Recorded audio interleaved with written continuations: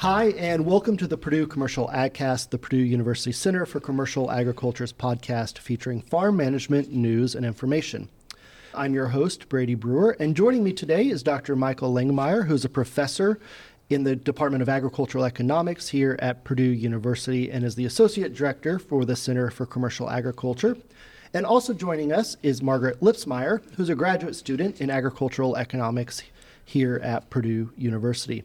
Before we get into today's topic, I want to remind all the listeners you can find the podcast on the Center for Commercial Agriculture's website at purdue.edu/commercialag or any of your major podcast providers.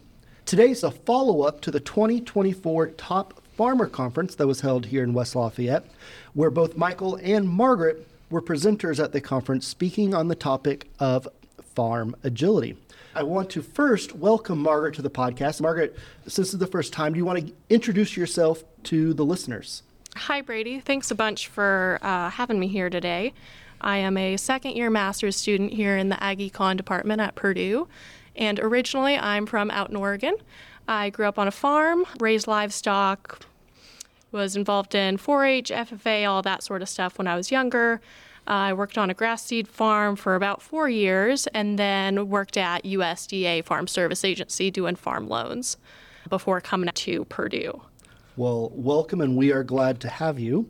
Michael, I'll pose the first question to you. Your talk was all about farm agility. Tell us a little bit about the project and why this was needed. Yeah, essentially what we're trying to do is we're trying to encourage people to think about strategic risk. Let's define what we mean by a strategic risk before we go any further here. Essentially, strategic risk is associated with being out of competitive position. Many times firms will decide whether they want to be a low-cost producer or whether they want to be a value-added producer, whether they want to focus on a particular set of customers. Those would be examples of competitive positions. And so that's essentially what we're talking about. What kind of things would drive you out of competitive position, make you rethink what you're currently doing in terms of your competitive position? And this is related to what we call strategic risk. What do these come from? Government policy changes could be a strategic risk. Changes in consumer preferences. For example, as consumers pay more for attributes, or more willing to pay for attributes of vegetables, for example, that might change your strategy.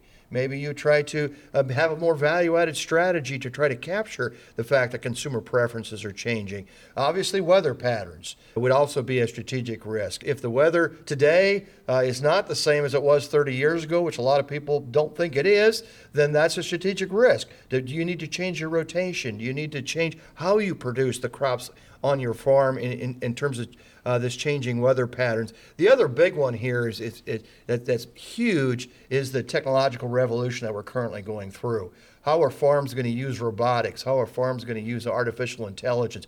All of that, those technologies are going to be very applicable to agriculture because production agriculture is very capital intensive. There's a lot of things out there that could make you change how competitive your firm really is and maybe even change strategies. Yeah, a lot of options available. One of the key questions on your survey was about farm agility. What do we mean when we say farm agility? Yeah, when we talk about strategic risk, if you look at the literature, and Margaret can talk a little bit more about this because she's done more extensive literature review than I have, you typically have two major buckets in terms of how you think about strategic risk. One is called agility. A farm's ability to identify and capture business opportunities. And so paying attention to what's going on in the environment. Like I said, if consumer preferences are changing and that's going to impact what you produce, maybe you respond to that in some fashion. So that's agility. The other major one is called absorption capacity. And really what that talks about is what is our ability to withstand shocks. Brady, you and I talk a lot about liquidity and solvency on this podcast and also in publication. That's essentially what you're talking about. One of the things you can look at in terms of absorption capacity is, do I have a strong balance sheet?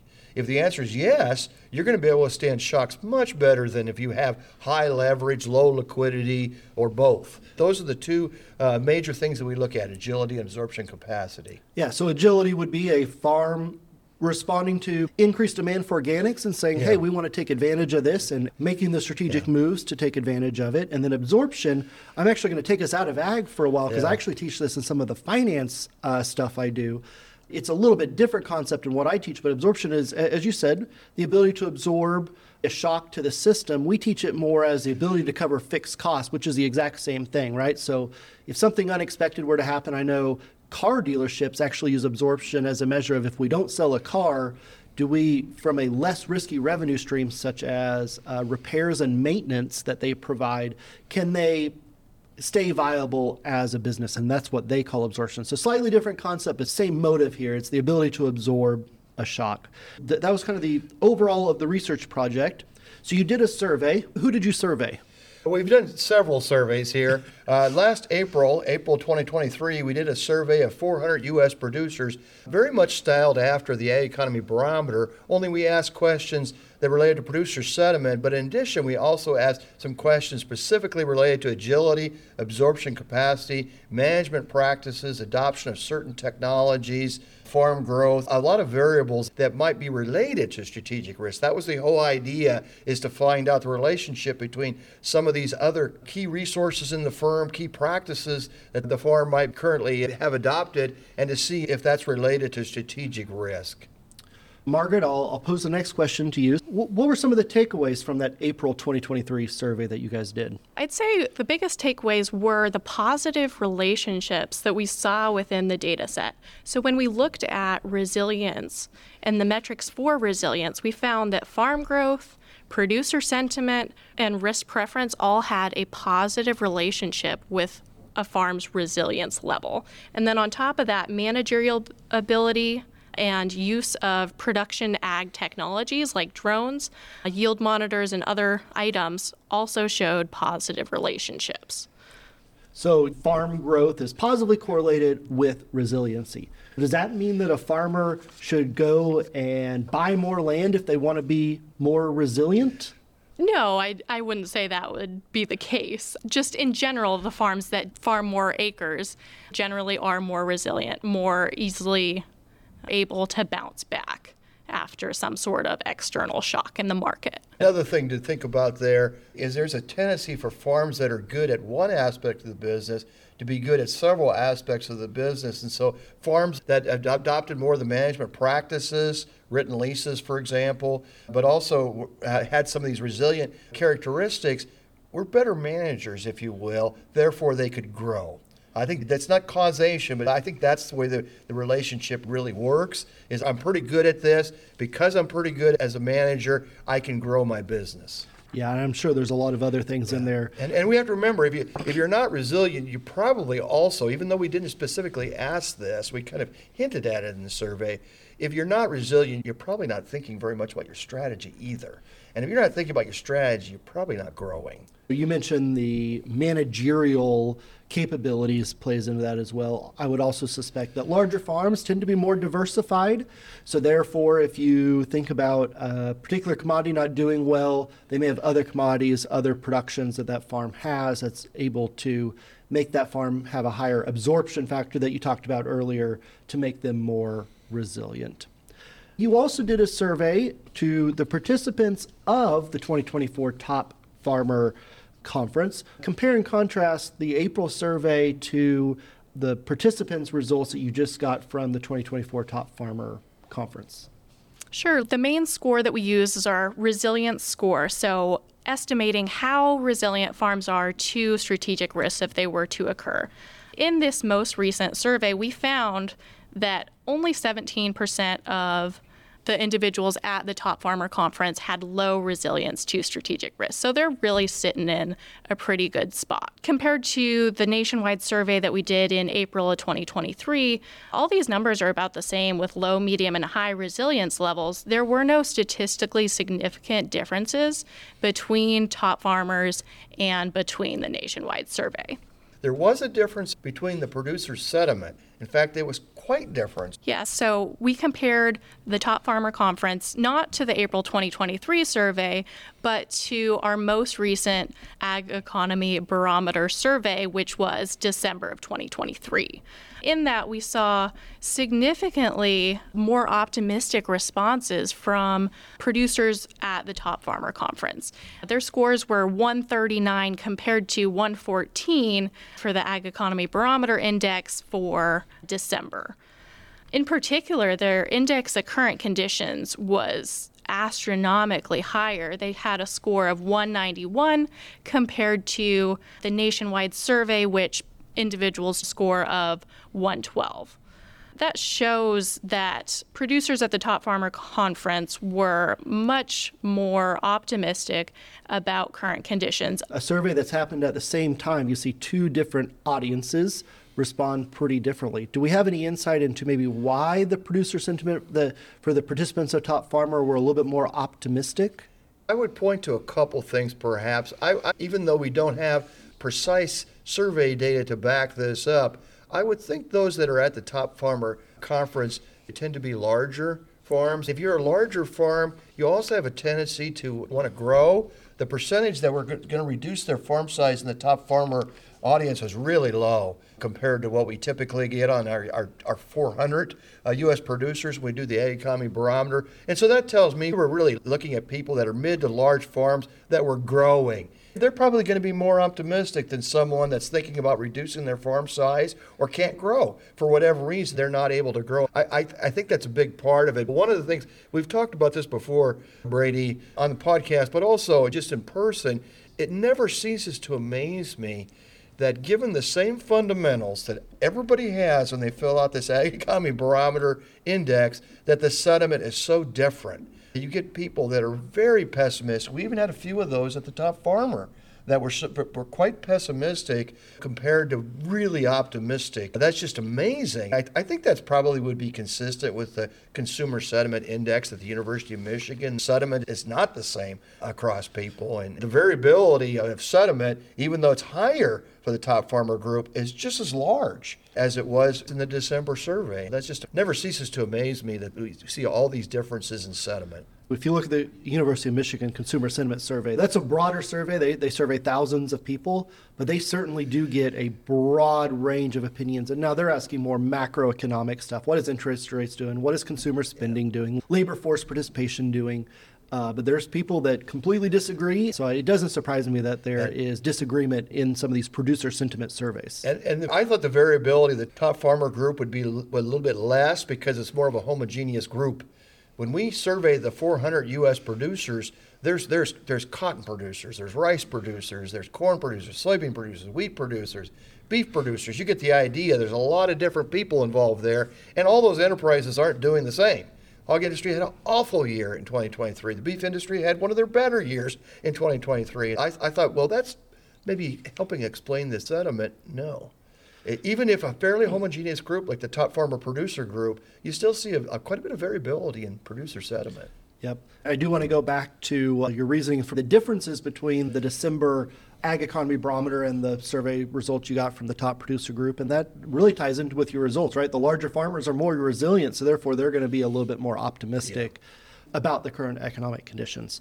I want to hone in on one particular data point just because this is something that I pay a lot of attention to. First, I want to ask a clarifying question to both of you. When you're asking the farmer not resilient versus resilient, is this a self-classification or did you guys classify if they're resilient versus not resilient? We actually do the classification to decide what group they fall into. We use 6 different questions on agility and absorption capacity, so 3 on agility, 3 on absorption capacity, to gauge how resilient the farm enterprise is.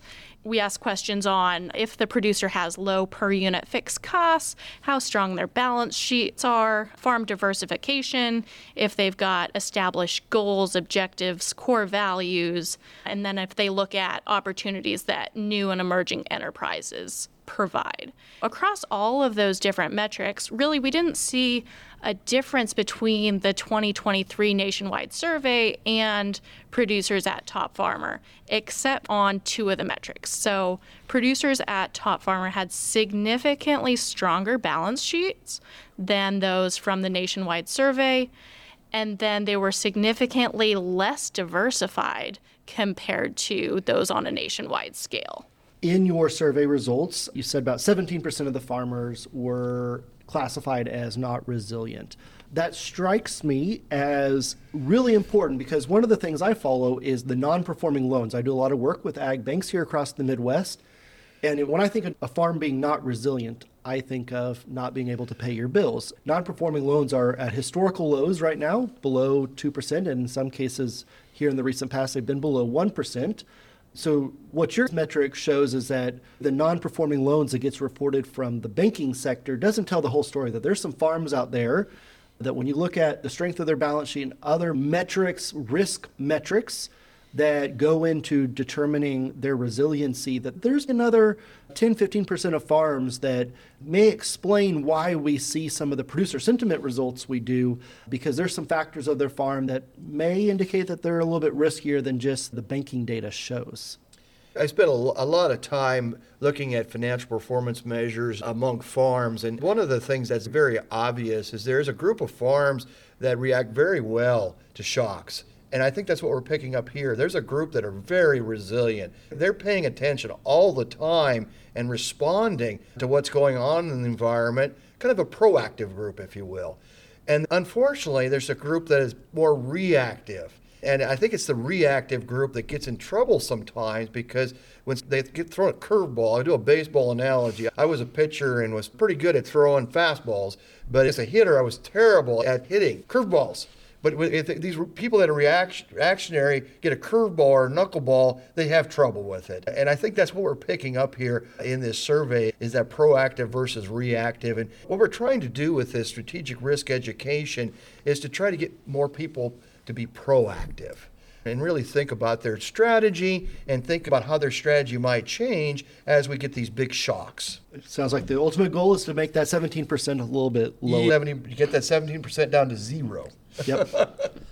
I'm sure everyone, including the farmers involved, would be happy about that. It's a win-win. You mentioned being proactive. Is there anything else that farmers can do if you're sitting there and yes, you didn't take the survey, but you're saying, okay, I think I would fit in that 17% group of the farmers that were classified as not resilient? What can the farmer do to become more resilient in their farming operation? I'll mention a couple things. If you don't have a strategic plan, I'm not talking about a 40-page document here, okay?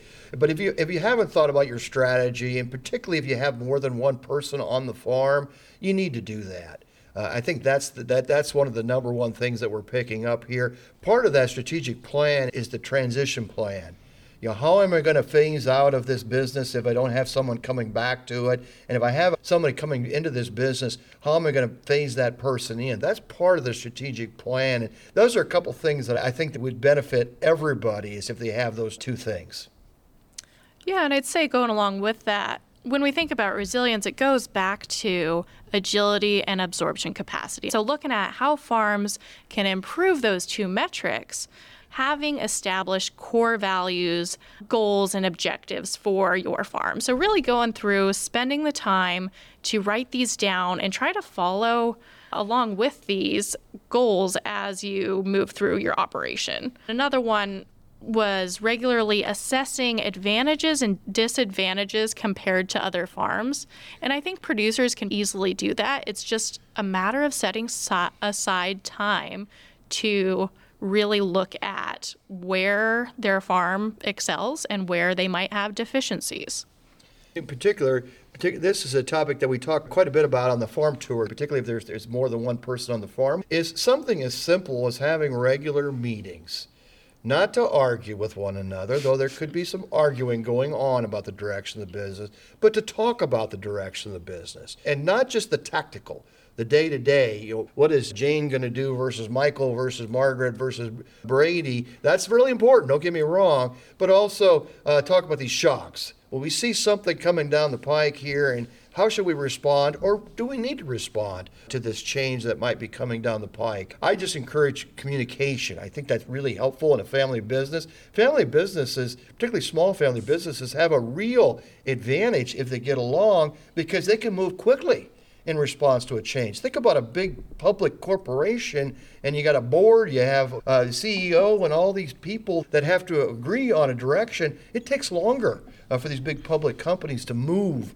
But that advantage goes away if there's not good communication with the family members, if they don't meet on a fairly frequent basis and talk about tactical and strategic plans. Yeah, I know in all of the podcasts we did around farm transitioning planning, it seemed like everyone came back to this could be thwarted if you have good communication. I think the same goes here for setting good strategy for your farm. Good communication goes a long way Even if you don't have the perfect strategy set in place, communication can help make your farm more agile to respond to some of the events or shocks, as you put them, that they may encounter.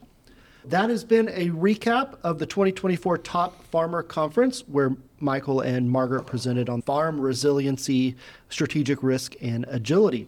I just want to remind all the listeners, for more farm management news and economic information, please visit us at the Purdue Center for Commercial Agriculture's website at purdue.edu/commercialag. You can also find us on Twitter with the handle @PUCommercialAg. On behalf of the Center for Commercial Agriculture here at Purdue University, we thank you for listening.